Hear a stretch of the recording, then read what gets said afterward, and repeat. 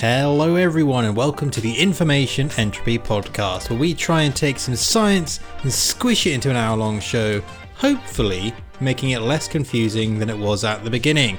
Science in theory, but as we've proved in these past few weeks, comedy in practice. Last week we continued our discussion on aging, but really we just kind of used that as a launch pad to speak about other things. So check it out, there's science in there, just takes a bit of digging. This week, though, we're going to turn our attention to evolution. If you want to give us a follow, you can head on over to Twitter at InfoEntropyPod, Instagram Information Entropy Pod, Spotify, iTunes, Apple Podcasts, whatever it is now, wherever you're listening to this. If you give us a follow, a rating, that helps us out absolutely massively. I am Tom Jenks, joined as per usual by Mitchell Gatting. How are you, mate? I'm doing good. How are you? Yeah, not too bad, not too bad. Good. Had a late coffee. A late coffee? Yeah. Still sipping on it.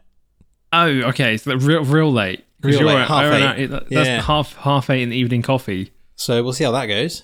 That's a bold. I normally have like a cut off of 6. Unless I'm like out at a meal and I need to drive home.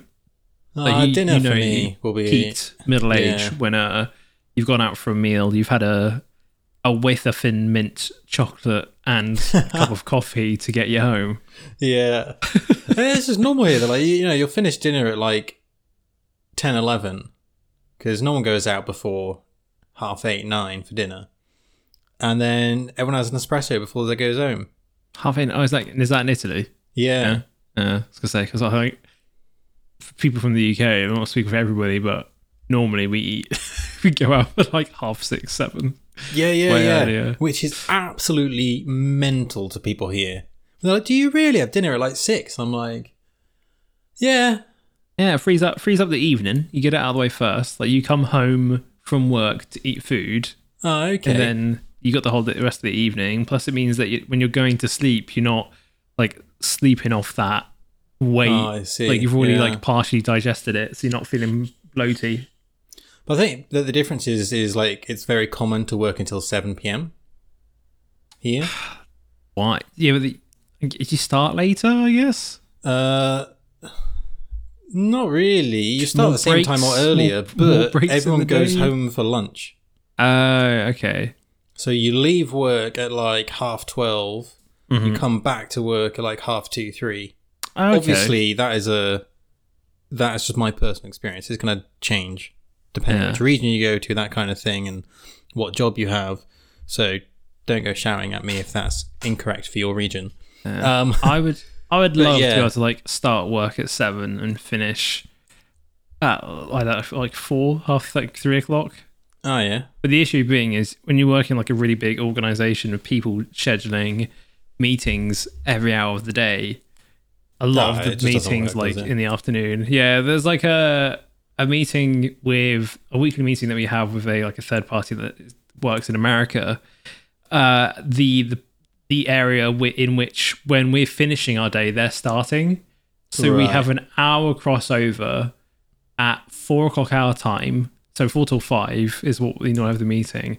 And that's their 9 till 10. So we're like perfectly finishing as they're perfectly starting. And because I've been doing slightly reduced hours to recover my health. Yeah. I haven't been able to go to them because I'm finishing at 3. So it's compounding that if you do have meetings with people all over the show, you can't really do that earlier. Yeah, for sure. Finish. It's a bit of a shame. Especially in today's world where it's a bit more international in most business spaces. It's a bit more difficult to do. Oh, indeed. It was World Mental Health Day on Monday. So, just wanted to give a quick shout out. If you're not doing all right, speak to someone. Many resources. I'll post some in the description, as we tend to do whenever this kind of thing comes up. So, if you're struggling, it's all right. We all struggle at some point, but there are resources out there to help you. One thing I did find quite funny is we've been speaking about this the past couple of weeks. Is my accidental triggering myself of I have ACD, bloody hell, I have ADHD, You got AC/DC in your blood. Yeah, it's just pumping around there, mate. And the more I research it, the more I'm like, oh yeah, I do have it. But like, there was a PSA this World Mental Health Day to stop like self-diagnosis. Yeah, because you see things on TikTok and Twitter, and it's very easy to self-diagnose yourself from a list. Like, we have a cognitive bias that when we see a list, we'll find ourselves in it. It's not to say it's not a good starting point to then go and speak to a doctor or something from there. Yeah, but the don't issue just being, look at a list and go, I got like, it. It's incredibly easier to be diagnosed when you're younger. Being diagnosed as an adult is incredibly difficult, and it's because I had to look at having myself tested for autism because comments have been made about certain behaviors that I've displayed in my past and also present. But like, looking at like how to do it on the NHS, to do it privately, that you have to, the waiting list is huge. Like, it's so difficult to actually present in a situation unless it's really obvious. Yeah. So I can see why people 100%. try and self-diagnose, resources and not cope with it. Well, that's the thing, isn't it? It's kind of like, once you're going to prescribe a name to something, it's very powerful in terms of self-control, if that makes sense. Yeah. Also, for other people, if other people are recognizing it, like, I'm sure there's times where I've appeared emotionless, or I'm being a bit more procedural in the way that I act towards someone that's being emotional, because that's the way that I deal with things. Yeah. And they've been like, oh, it would make sense because of the way that you respond in this manner, and that you don't understand these things.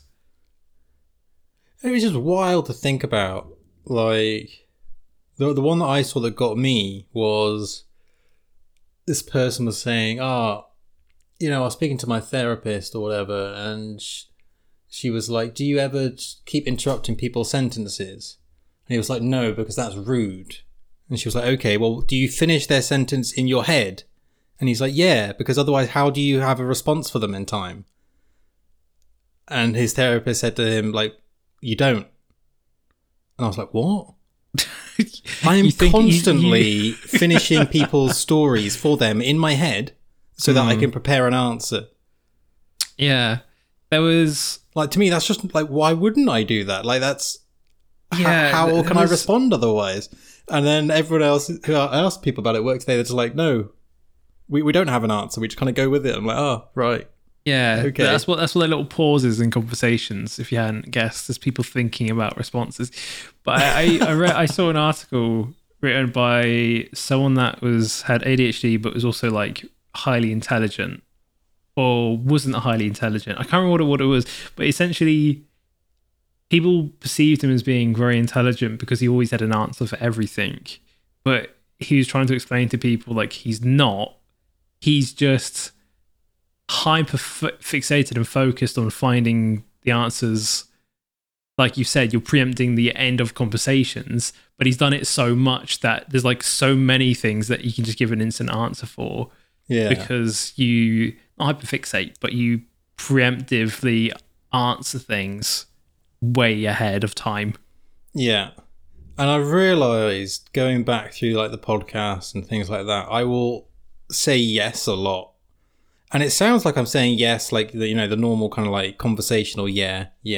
But really what I'm doing is like, yeah, I know what you're going to say and I've got an answer ready. But I don't want to cut you off. I'll hold on to that going forwards. Which is, and like, the more I realise that, the more I think like, it's just so, you then start to fixate on it in the future. Like, fuck, what have I been doing this entire period of my life? Like, just, yeah. Yeah, well, I think I always think you gotta, and I'll take everything with a pinch of salt. You've got so far in the way that you are, and you're in the environment that you currently are because of the way that you act. And if you suddenly knew and you were going to try and modify that, would that help the environment that you are in? That's another thing that I think I do, is just like, even if I went and I got checked, like I say it like it's a thermometer. If I went and did all like the tests and the questionnaires and whatever they do, if they did come back and be like, yeah, you're on the spectrum, probably not massively high, but you're on the spectrum, what would that then add to my life to be like, okay, now I've got a label for myself. Do I then tell my workplace like, I'm autistic, so you need to accommodate me more? Because I think like there could be, because also Grace and I were talking about this the other day, and how people perceive us, because we both work remotely and we don't see our team massively, and it's really difficult in this online world that I think people can be perceived as one way because they don't feel comfortable acting a certain way on a webcam. Being perceived as like super serious because you don't know when to joke, how far you can take it, if you're like, you can't really register people's body's language, but just through, if it's just their face, like you can't see if their arms are like crossed because they're just not like open to you speaking at them. Like you can't do that. So yeah, it's a difficult one because you'll join teams that knew each other pre-COVID. Like I think that makes a difference as well, doesn't it? Yeah, so like I people on my team have known each other in industry for like 15 years plus. Right. So they know the mannerisms, how far where the line is, how much they can joke. Whereas if I'm coming in and being like, I've never met these people before in my life, I don't know where the lines is, I can possibly be perceived as quite serious to them. Yeah. I hope not, because I'm quite jokey. Because I hate being super serious at work. Like, why would you spend your whole time being super serious? Fuck that. I'm wearing a shirt. Right. It's very difficult to gauge these things, especially people coming into like industry, not especially for like the very first time, but like, I mean, you're not too far out of uni considering the pandemic, right? Oh no, you were straight out of uni, weren't you, into work mid-pandemic, right? Mid-pandemic. So, not that you haven't had jobs before, but like going into your career field for the first time remotely is, I don't think it can be easy. No, definitely. Yeah. Anyway, tangenting right off the bat. Yes. Resources in the description. And it's all right. You know, it's okay not to be okay is the thing, isn't it? That's the thing going around. Yes, so, yeah. It is. So, evolution. Oh, I've got any news? Oh, wait, news. Yeah, you want to... What news did you very pick? Quick, because I've got an update to the NASA DART mission, which I covered a couple of weeks ago. I was gonna say, are you going to talk about that? So this is the Double Asteroid Redirection Test, or DART mission, and I'll go over very quickly what it was. Essentially, the first ever planetary defense where we launched a satellite the size of a refrigerator at an asteroid called Dimorphos, which is about the size of an American football field, not the entire stadium, just the field area. And that is orbiting another asteroid. Think of it as like a tiny moon orbiting another bigger asteroid. The satellite hit Dimorphos at 14,000 miles per hour, and we couldn't know what was going to happen straight away because it takes a few cycles of measurements to kind of understand, you know, have we made a difference to the orbit of this asteroid? Well, 2 weeks later, the results are in. I believe they dropped Tuesday, so a couple of days ago. Now, a success would have been an alteration of the orbit by 1.5 minutes. That's what NASA were going like, right, this is a success. In reality, though, they were kind of aiming for an alteration of about 10 minutes in the orbit cycle. But what we actually got was an alteration of 37 minutes, which is nearly 4 times what we modelled, which is, you know, it kind of makes this experiment nothing short of a triumph, really, is I think how the community are taking it. So, yeah, we just absolutely smashed it, literally. Nice. Refrigerator into an asteroid and managed to alter the orbit. So they're basically saying, or thinking, we know that these kinetic impactors, as they're known, should be somewhat effective if an asteroid ends up on collision course for Earth and we want to try and redirect it. So I guess this will be the first thing that we'll try. The issue being, I reckon on this, is how early can we detect asteroids, and how quick, how Pretty slow, early. how slow is the boundary for we can like redirect it? Because things go pretty quickly in space. Things go pretty quickly, but also over such a large distance that relatively it's not that quick. Do you know what I mean? Well, I'd say that like. Let me take an example of real life. So the SR-71 spy plane Yeah. was designed so that it only blips on a radar once, so you can't tell what direction it's going in. Okay. That was the design of the SR-71, if you didn't know. What they wanted to do during... I can't remember when it was used. Vietnam era? Cold War? Yeah. Cold War-esque? Yeah. Because if you didn't have two blips on a radar, because they knew the refresh rate of the radar, you'd just be like, oh, it's just... Initially, they thought that their radars were broken or showing an anomaly, because it was incredibly quick. It still is incredibly quick. What I'm saying is, if something's coming too quick towards us, are we going to have enough time to scramble, program, do the calculations, get in there, and move it? I think so, because we're seeing the way that we're detecting asteroids is with light, right? So our refresh rate is infinitely faster, or not infinitely, but our refresh rate, i.e. the speed of light, is going to be faster than an asteroid will ever be, because asteroids are not going the speed of light. Yeah, but I mean, our reaction time isn't just like the radar. It's, can we get a spaceship ready? I reckon so. Can we get it up? Can we actually match the speed of it? Is that even possible? Yeah. If it's going that quick? I reckon so. As long as they don't go full on, like, don't look up on us, you know? Yeah, that's what I mean. Right. Like, if it's that big and that quick, can we move that? Like, I want to know what the bounds are. I think it was like we launched a satellite that wasn't that massive, size of a refrigerator. So if we just did a full rocket, we could scale up, is what I'm thinking. Or we could go, 10 refrigerators. I feel like if there was an asteroid coming at us, there might be some international collaboration on an effort such as this. You'd hope. But yeah, I reckon so. And if not, we'll just do the classic human thing and blow it up. Or attempt to, and then be showered by millions of tiny pieces. Yeah, isn't that what movie's that in? I think... I don't know. Oh, that's an anime reference, I think. There's some anime where the hero tries to like jump up and like punch the asteroid. One Punch Man? It could be One Punch Man, but I think in One Punch Man he just disintegrates it. But yeah, he essentially just jumps up, punches it, and then it splits into a million pieces, and then just rains hellfire down on people. And like, that was Didn't awkward. quite work as we intended. No. Yeah. But yeah, I reckon we could. We'd definitely try something. At least basically what we figured out here is that it works, and if something was coming at us, we wouldn't hit it direct on. We'd try and just punch it above Earth, Yeah, move around to the So side. we'd hit it from underneath rather than straight on. Mm-hmm. Something like that. But yeah, so it was a success, and that's interessant. Finally, I followed up on something that I said I would in a reasonable time. Yeah, well done, mate. Well done.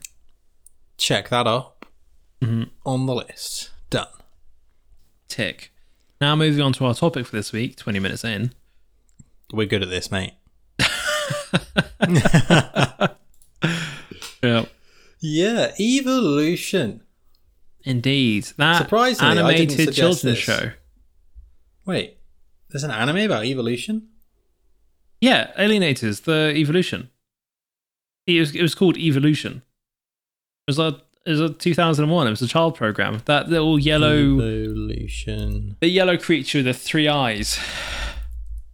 Cartoon. Oh, okay. Evolution, the animated series. Yeah, and what was it that killed it? Was it like bicarbonate of soda?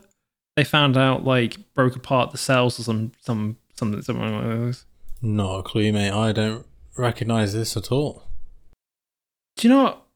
Because the whole premise was like an asteroid comes to falls to Earth and starts mutating creatures that get touched by the pink goo. Do you know what? Maybe it's tickling something deep down inside my cortex, but I just can't pull whatever that is out to be like, yeah, I know this.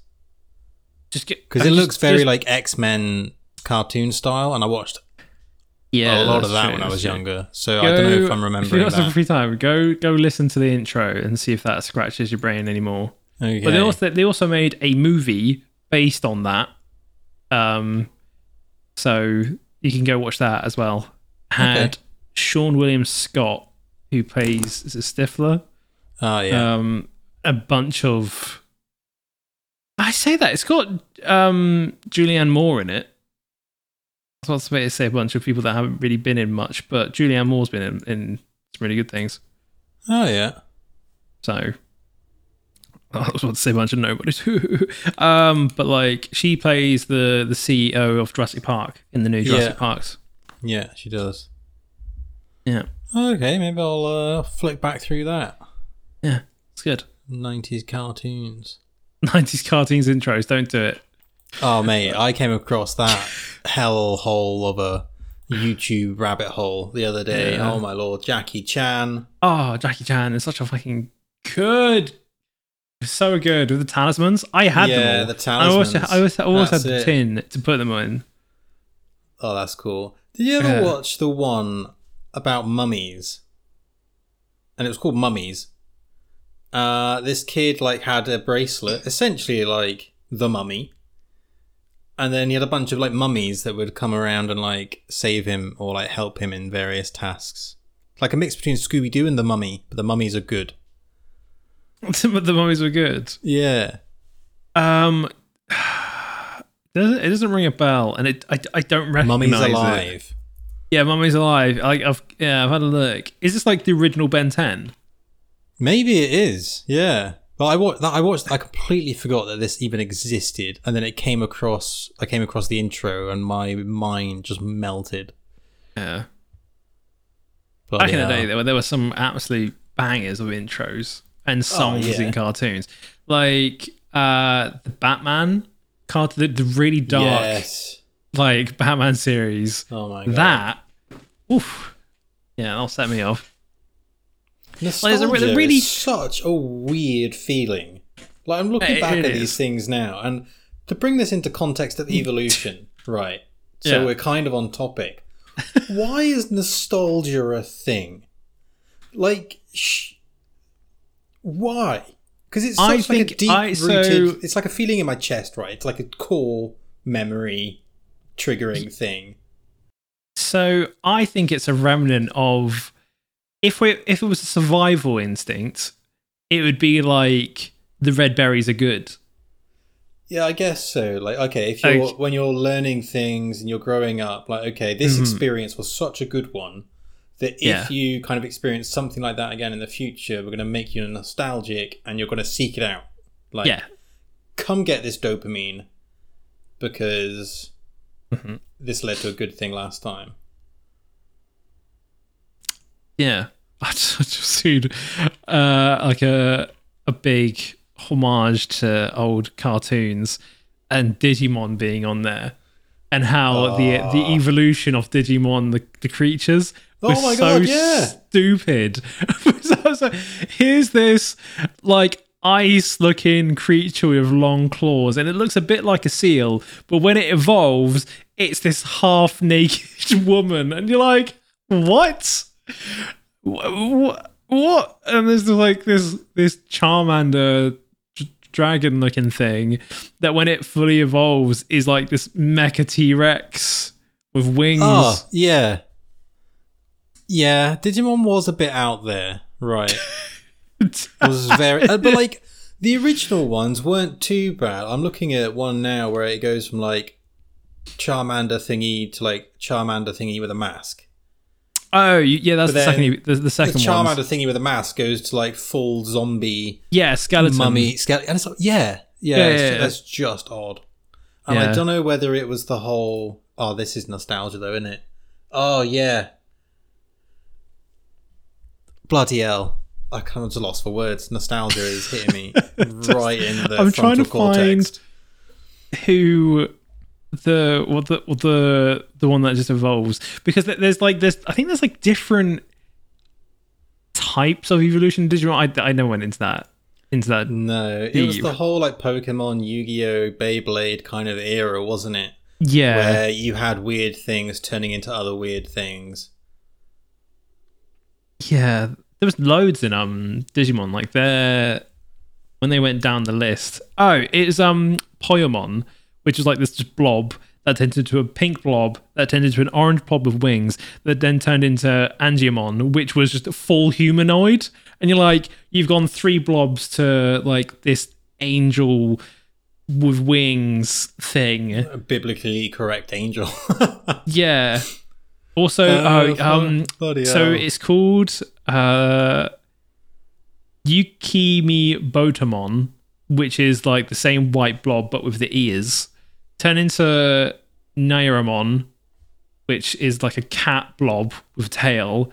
Turn into Salamon, which looks like a puppy, which then turned into Gatomon, which was a cat standing up with big gloves, which then just went straight into Angiwomon, which is the half-naked woman. And you're like, and then her next evolution is just full dragon. You're like, have some consistency. Nah, that'd be boring, wouldn't it? Keep you Yeah, guessing. mate. Not like actual Pokemon evolutions where it kind of has some I've got a consistency. few up here that do start off with like round blobs. Yeah. And then the second one is always like more blobby and bigger with like some weird appendage somewhere. Then the third one is a bit more animalistic or beetle-like, and then it just goes human. And then it goes some weird mega thing after that. Yeah. So maybe that's where the consistency is. There's always like a human to mech stage afterwards. Yeah, I think that's what they were playing on. Like, it starts super stupid and small, then becomes more animalistic, turns into a beast, evolves into a beast with like tribal-esque, and then evolves again into more like anthropomorphized thing. Yeah, I've got a thing here of sense. Pokemon versus Digimon evolution. Pokemon is obviously Charmander, Charmeleon, Charizard type thing, right? Yeah. Whereas Digimon, the same, you can have 3 different starter Digimons that converge to the same middle Digimon that then splits off into another 2 branches and then converges again on the final one. Yeah. So it's a bit more complex. Or random, whichever word you want to pick. Convoluted is what I would describe it as. Yeah, a mixture of convergent and divergent evolution going on here. Yeah, lots going from like, I don't know, some minor transitions to possibly a major transition going on as well. Oh, there's definitely, do you know what? The alveol divergence within this population is massive. Yeah, like some of them somehow evolved to have metal on them. To be honest, though, that's an absolutely cracking trait. Like, yeah, don't get me wrong. If we can evolve at some point to have like metal art, what we could, yeah, we could. It wouldn't be like it would happen in the environment. It would be like a manual evolution for us, which I think is correct because that's where it's going. Have you seen the scaly foot gastropod? No, is that a Pokemon? It is a real thing, right? It is a snail that actually has, is it rock or metal? There's an iron sulfide coming out of its skin. Not out of its shell, but like out of the foot, right? It's the sucky part underneath. Yeah. Across the skirt of the foot. Like, that's basically a Digimon. Or iron sulfide. Yeah. Yeah, I mean, it's a bit weird looking, but it literally has scale mail on its skirt. It's pretty gnarly. Pretty gnarly. Pretty gnarly indeed. Oh, well, obviously, we've done the wrong thing. We should have done evolution in the context of Pokemon. That makes sense though. Well, that'll be next week's episode. You could do Yu-Gi-Oh as well. Yu-Gi-Oh has like evolutions. Does it? With the cards? Yeah, there's some cards that like you combine, and they like Blue Eyes White Dragon. It turns into another type of Blue Eyes White Dragon. And there's like 3-headed.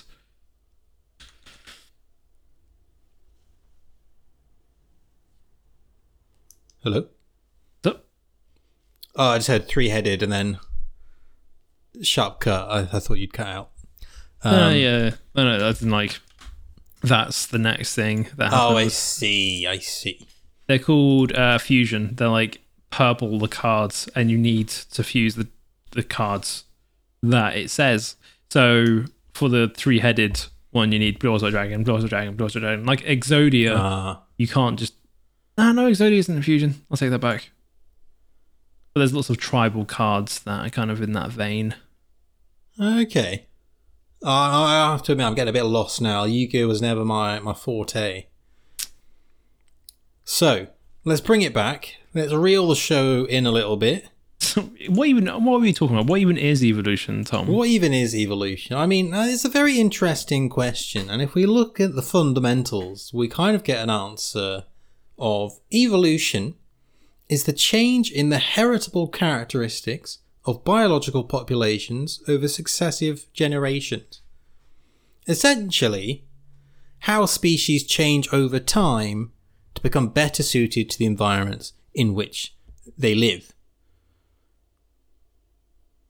And then, obviously, from there, isolated populations may change over time to become new species.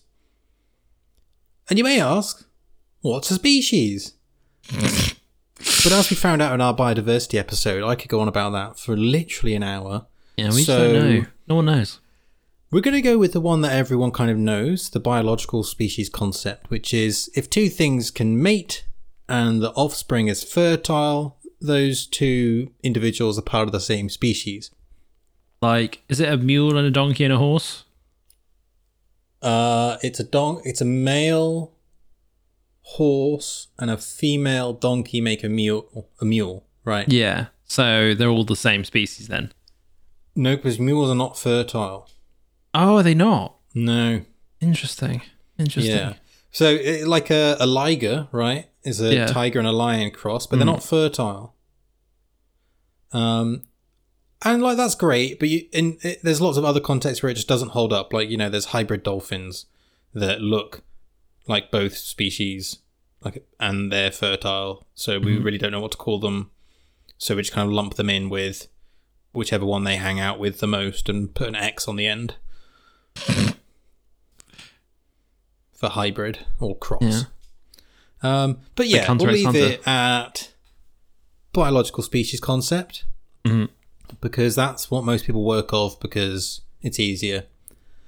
So yeah, what have you got for us to parlay over then for the next half hour? To parlay? Yeah. Sit down and have a chat about. Yeah. Oh, that was the word that came to mind. I don't know why. I think it was because I was thinking of Darwin and Wallace, going around the world, coming up with their ideas of evolution. What? And coming across pirates and writing. And then I went to Pirates of the Caribbean, right? And then I came to, and then I realised I needed a word. Parlay. All right. Okay.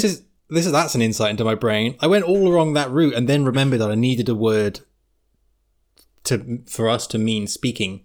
Parlay is what I arrived at. You can also sit down and have a palaver in the same vein. Oh, mate, I think that's more suited, to be honest. Yeah. That is definitely more suited, yeah. All right, well, what are we having a palaver about next? We can have different types of evolutions. You can, yeah. If you didn't know, everybody out listening out there, you can have like divergent evolutions, convergent evolutions, and sometimes parallel evolutions. Yes. Go on then, give us a deep dive on these things. Didn't somebody write a book called like Divergent, Convergent in someone else? Suzanne Collins? Oh yeah. Wait, if that's correct, I am gonna hang on. Divergent. No. That's a shame. Who? Oh, Veronica Roth. Who's Suzanne Collins? Is that the Mockingbird author, Hunger Games? Yeah, it is. Ah, well, you know what? Same vein. Similar genre. One was done a lot better than the other. Yeah. What I like about that book series is it was like Divergent, Insurgent, Alicant, and then 4. Like the fourth book is just called 4. Oh. That's... Oh, right. Because I know they were making a series. Well, they made a few films, right? They made the movies. They made the movies. And it's like they tried to push it so hard, but it just didn't stick. Yeah. It's because it just wasn't great, was it? Yeah, no. It just wasn't that good. It was difficult to do the whole, like... It came out in that period where there was lots of, like, dystopian future movies came out. So it was... Which like, I am down for. Down as a clown. And I really enjoyed the concept. But it just wasn't executed well. No. The whole, like, I'm not a scaredy cat, therefore my mentals are good. You got a weak mental, mate. yeah. Like you were in this club if you like had a weak mental. She wouldn't survive 10 minutes in an Xbox lobby. Back in the day. We were forged in fire. That's probably why we have so many issues, to be honest. Yeah, it's strange when you like the evolution of communications online, where people that are coming in super late are like, you can't say that, it's like super mean and stuff. Whereas our youth was like, through the fire and flames, we carry on. Literally, yeah. When it came to like, you can't understand the amount of abuse children were hurling at children in Xbox lobbies. Yeah. Like Call of Duty, certain destroy lobbies were just like the most... You just can't comprehend. Yeah. And also, like, you had people, like children, obviously, in a variety of backgrounds, repeating what they've heard, either at home or at the playground or online, as it was back then. YouTube was very much unfiltered back then compared to nowadays, right? Yeah. So just the stuff you'd get shouted at or hear, trauma-inducing. Yeah, if like... Now it would be trauma-inducing, but it's kind of normalised at the time. But it's quite interesting because when people are like, I can't say that in a chat room, that's bad. I was like, what?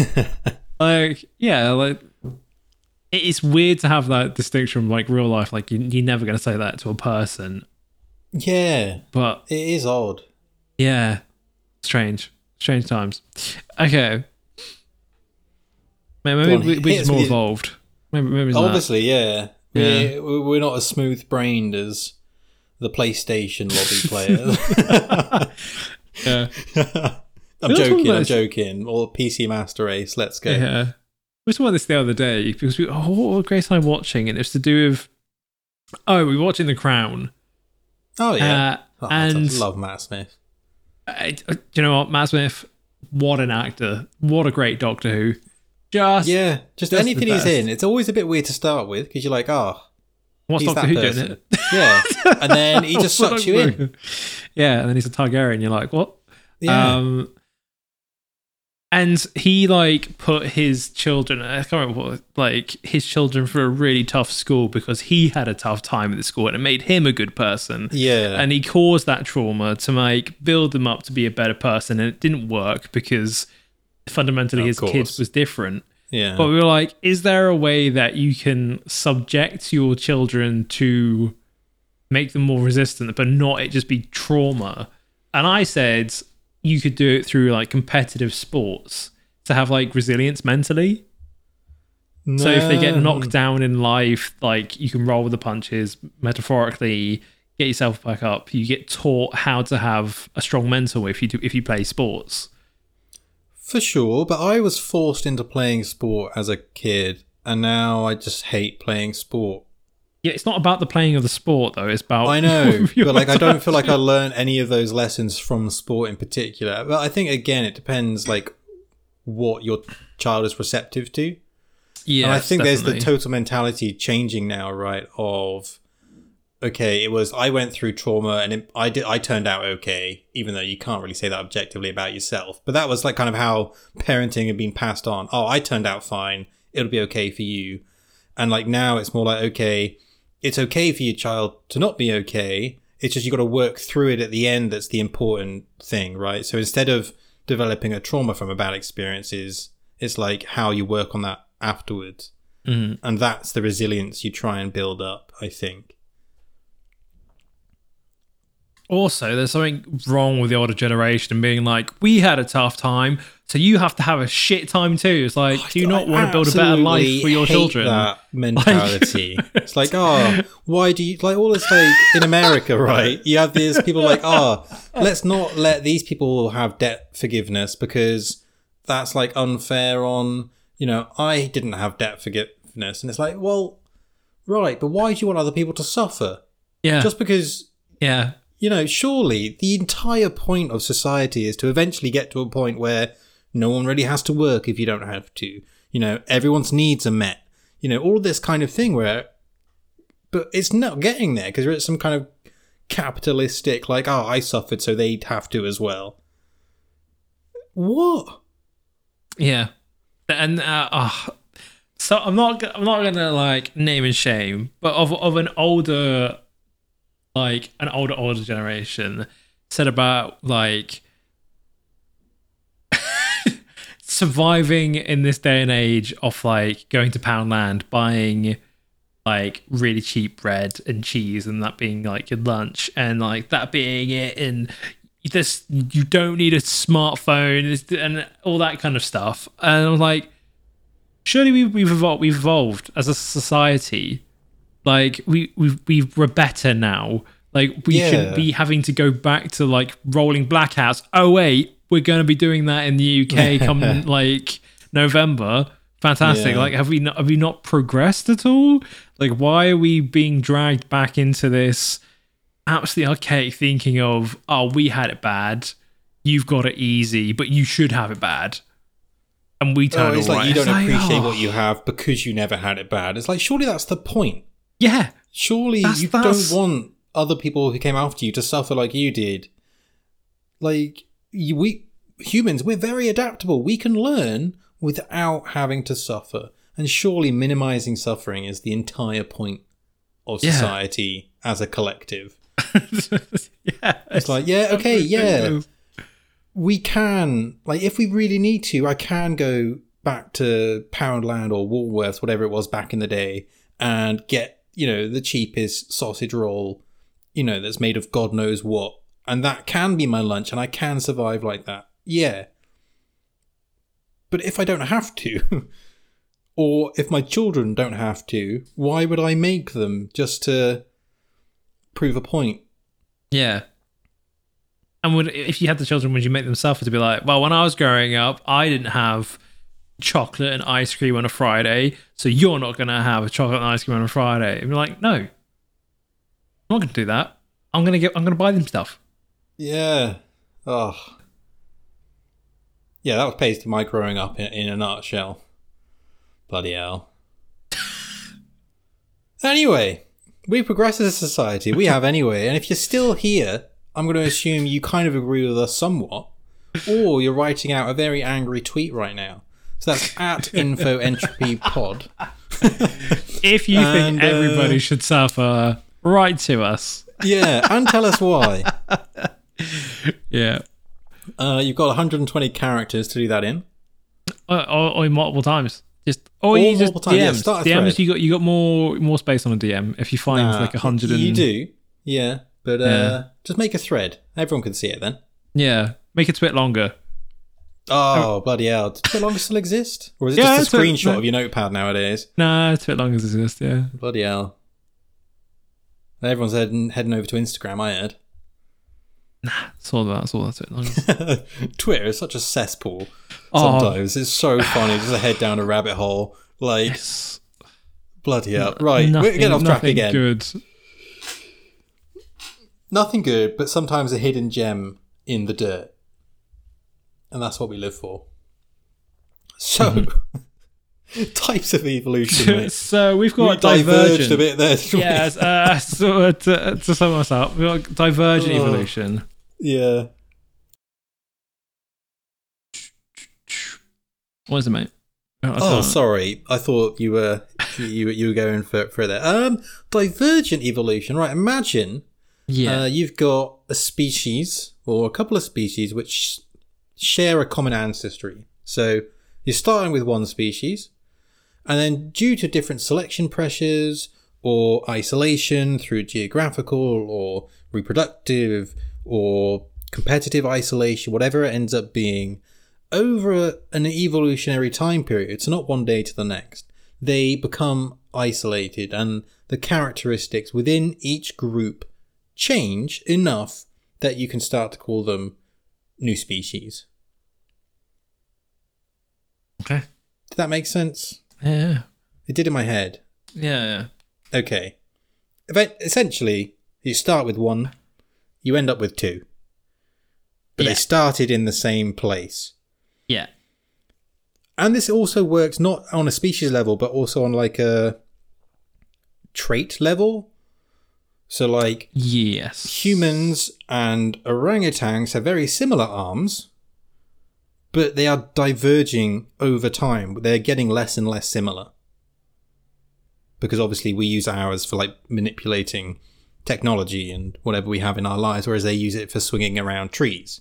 Mm-hmm. So over time, these similar traits will become more and more different. There we go. I hope that's clear. Cool.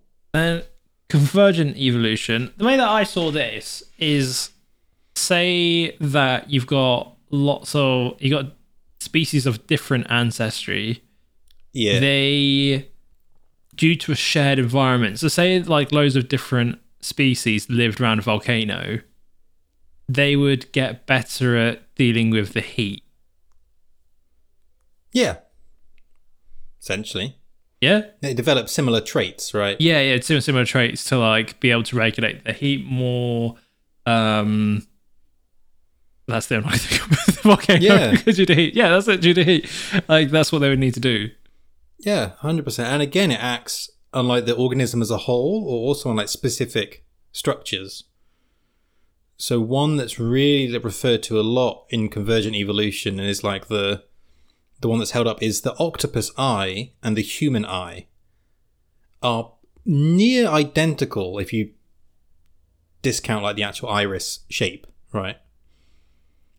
Okay. Our octopus eye and the human eye are practically identical. The only thing that's different, and this is where the octopus eye is better, is that the neurons from the eye, from our retina, are on the inside of our eyeball, right? Which means we have that blind spot in our eye. Do you know about the blind spot? Yeah. As someone with massive issues with their eyeballs, I am aware of the blind spot. Okay. If you don't, give yourself like a thumbs up. Outstretch your arm. So if you got your right arm, put your thumb up, close your left eye, and looking straight at your thumb, just slowly move your thumb out to the right without moving your eye, and then your thumb will just suddenly disappear at some point. Yeah, it's crazy that people don't know this. Like, if you close one eye, then put your thumb, I can't remember where it is actually. It's slightly outwards. Yeah. And it just It just disappears. Yeah, it's right there. So keep your eye still and then move your thumb outwards, right? It will just disappear.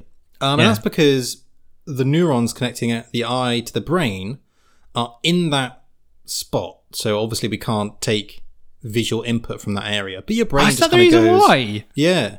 I never knew that. That is such an interesting fact. Yeah, that's why we have a blind spot there, right? Oh, fucking god, really? The octopus, the clever little bastards, have the neurons on the outside of the eye. Imagine like round the back of the eyeball rather than on the inside of the ball, right? So they don't have that blind spot. Ah. Because they've... other than that and the shape of the iris, like the black bit of the eye, the opening, our eyes are identical. And like this is always held up as convergent evolution. They're in very different spaces, but we process light in a very similar way. Mm-hmm. So convergently, two very different species, we've kind of got analogous structures. Yeah. Apart from theirs is better because their neurons don't impede their vision. Yeah, whereas our brain just works harder to block that out. That is true, but they can't walk or have jobs.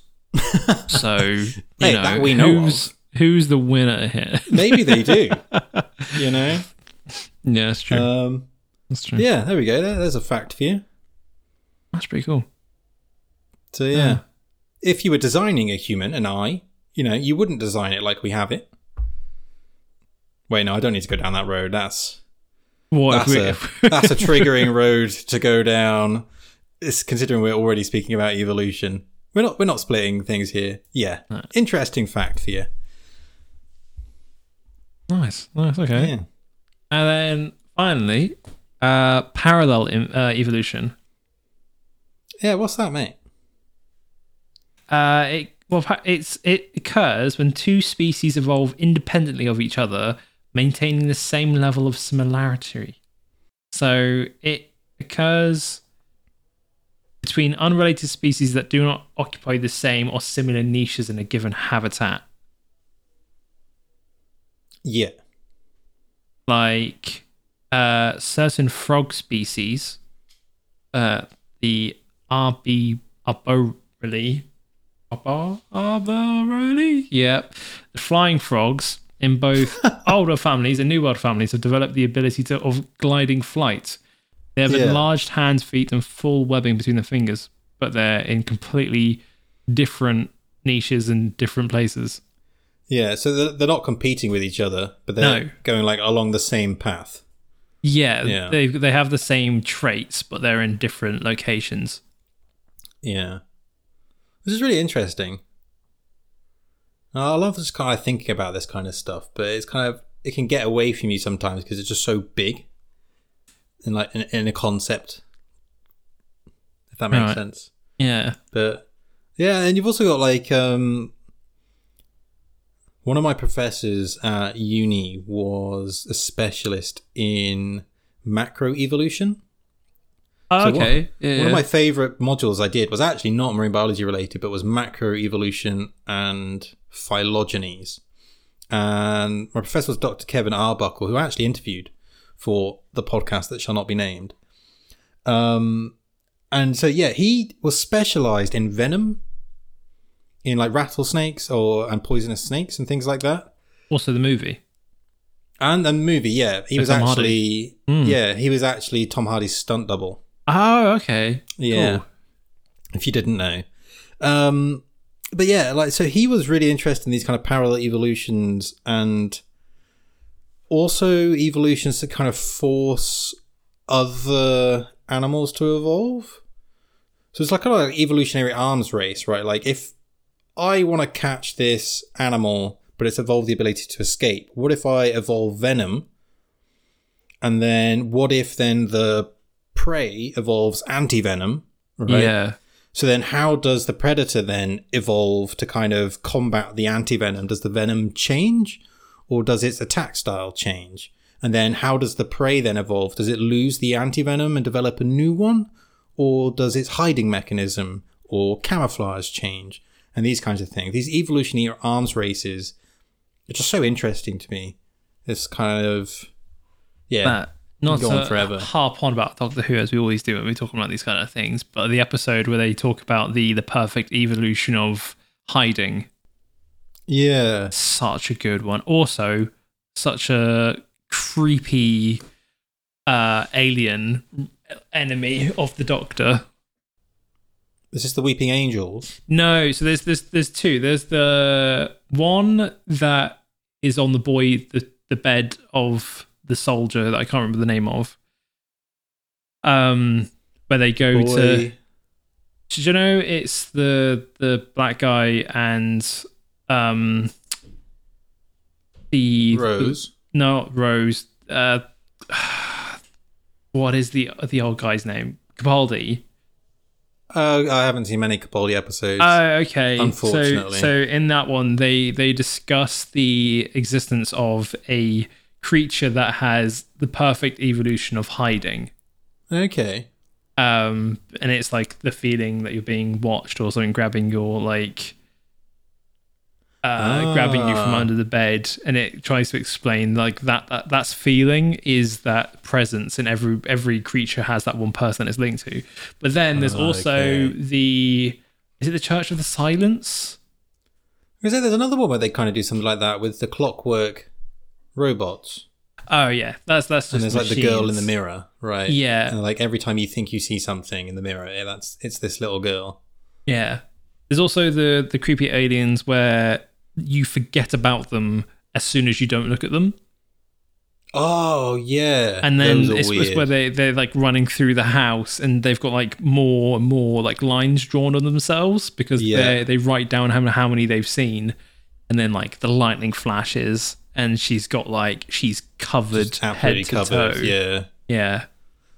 There's Doctor Who pulled out some really creepy episodes just randomly. Yeah, like the one set in World War II Britain, the two-parter where like the gas mask. Oh, the gas children. People. Yeah, it's like, are you my mummy? I didn't sleep for at least a week, I think. Like, yeah, first and even when I Captain did, Jack Harkness in that one. Oh, was that the first one? Yeah, that's where he appeared the first time. Yeah, that was terrifying. Yeah, bloody hell. Face of Bo, if you didn't know, as well, when he reappears. He is, yeah. I remember that being a big thing. Yeah. Who's the little stretch piece of skin? Cassandra. That's the same episode, yeah. Yeah, that is, yeah. What drives me? He was played by a really amazing actor. She's the mum in a sitcom. I can't remember now. It was like the British version of Malcolm in the Middle. Anyway, it is what it is. British version of Malcolm in the Middle? Oh, I'm going to have to find it now, aren't I? Right. Doctor Who. Cassandra actress. Zoe Wanamaker, IMDb. Oh, and not Modern Family. Yes. Yeah. My Family, there we go. My Family, yeah. That was good. Yeah, that was a good show. That was really good. Oh, she was in Harry Potter as well. Of course she was. Yeah. Of course she was. Was she saying something recently?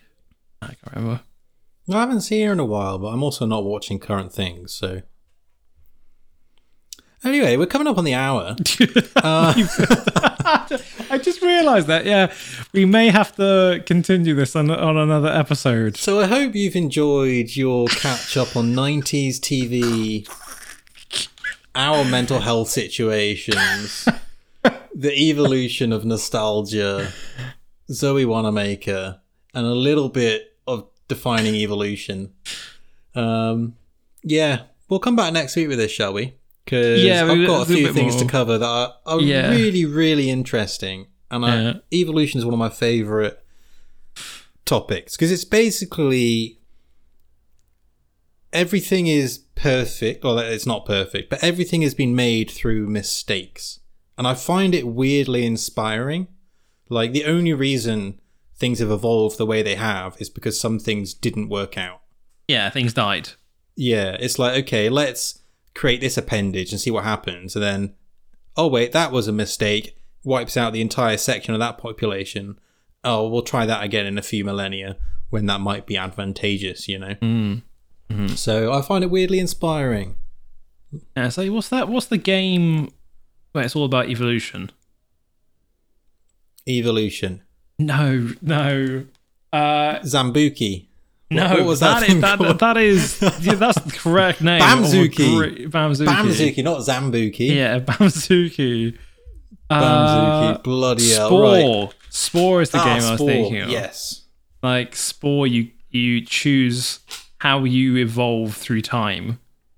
All the way from single cell to fish to land to then space faring. Oh, really? Yeah, you go from like all the way to, and then it turns into like civilization builder at the end. I'm pretty sure. Oh, okay. But yeah, you build yourself from scratch. Because I remember Spore coming out, and it was like an online game, and I was like, oh, seems a bit weird. And you start off as like a glowy ball. I think that's a different game. I'm thinking of a completely different game. Yeah, no, it's just what I've associated with Spore. Spore was never online. It was, yeah. What do you mean? Spore, I'm looking at it right now. Spore, online game. No, it wasn't.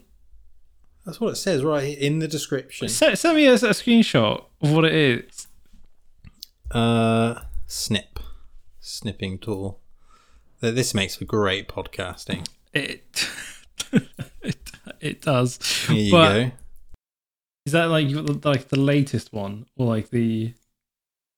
Oh yeah, but it's not actually an online game. It's not an online game. You can play online with other people on it. It was pure solo. Okay. But yeah, that is the correct game. Oh, see, I thought so. Yeah. Creator of The Sims. Wow. Yeah. All right. Yeah. Well, someone made Machamp. Yeah. In support. That's impressive. I'm going to start looking at that. So in between this episode and the next episode, if you want to experience some gamification of Evolution, go find and play Spore. Yeah. I'm not sure how much it is at the moment. But hopefully it's a lot cheaper than it is when it came out. Yeah. If not, find it somewhere else. Also, if you got yourself a VR machine like the Quest or Quest 2, David Attenborough has done a series of documentaries where he explores how life may have evolved from the first single-cell organism all the way to today. And it's a 20-minute 360 VR experience. And it blew my mind. Like, firstly, I wasn't expecting to see that on the, hey, you should watch this. Because it was very good timing to come across the other day. Yeah. But yeah, really, really cool. And free if you've got the Quest, of course. You just kind of need to buy into the Quest thing before it's free. But yeah, if you happen to have one, try and find that. It's really good. Quest 2, I still swear it down, is like the most cost-effective to awesome intro to VR. Oh, 100%. Especially when you look at the price tag of the new one. Oh, it's ridiculous. Which is absolute madness. But yeah, I really rate £400. It's like the Quest is what, 300-400 quid? 400, yeah. 400. Okay, it's like a bit blurry sometimes, especially when you're looking at videos. It's not always fantastic, but I've not struggled at all to be fully immersed in games that I'm playing. Oh yeah, we got golf. Oh, such a good laugh, yeah. All right. So yeah, get yourself a Quest. Maybe we'll do a VR episode at some point. We've discussed doing it in VR. We'll see how that goes. Yeah, how difficult it would be. We'd have to switch mediums for one episode. We would. I'll have to tape my mic. I've been looking at others. True, you'd have to walk around. Well, if you're playing golf, left-hand microphone, right hand. Oh, that's true. Yeah. We can upload videos to podcasts on Spotify, and they play in a mini player. Because I've been listening to some other podcasts that were with Maisie Williams. I think it's Not a CEO or was a CEO. I can't remember. Very, very good. But is that the one where she goes quite deep in her life? Yes. Because I've seen a clip of that, and I was like, "What podcast is this? I need to watch that." Yeah. So that podcast, very good. It goes very detailed, but it pops out so you can watch. You can either watch it in, or you can click off it and it just plays the audio. Oh, that's great. So yeah. Oh, maybe then. Maybe in a few episodes' time, you'll just see us playing mini golf in the background. Yeah. Bloody hell. All right. Well, thanks for listening. That'll bring us to a wrap. Apparently, we're leaning into the whole tangent thing. We're evolving. Yeah, evolving as a podcast. Yeah. So yeah, don't forget to share this with your friends, families, co-workers, scientists, so we can annoy them with our mistakes. Hopefully, we've managed to decrease some of the entropy of the information in your lives, but I very much doubt it. Otherwise, I hope it's been entertaining. And join us again next week as we kind of explore, I'm sure, Pokemon evolution in more detail. Yeah. We'll try and actually get some more information out next week. So if you want more fun, information, science, then follow us at Twitter at InfoEntropyPod, Instagram InformationEntropyPod. I've been better this week. I said I'd try, been a bit better this week. Yeah. Spotify, iTunes, wherever you can find podcasts, you can find us on there. So give us a rating and follow. It all helps absolutely massively. And we'll love your faces forever. So, yeah. Anything more to add, mate? No, mate, that's all from me. Sick beans. No. Peace. Ciao for now.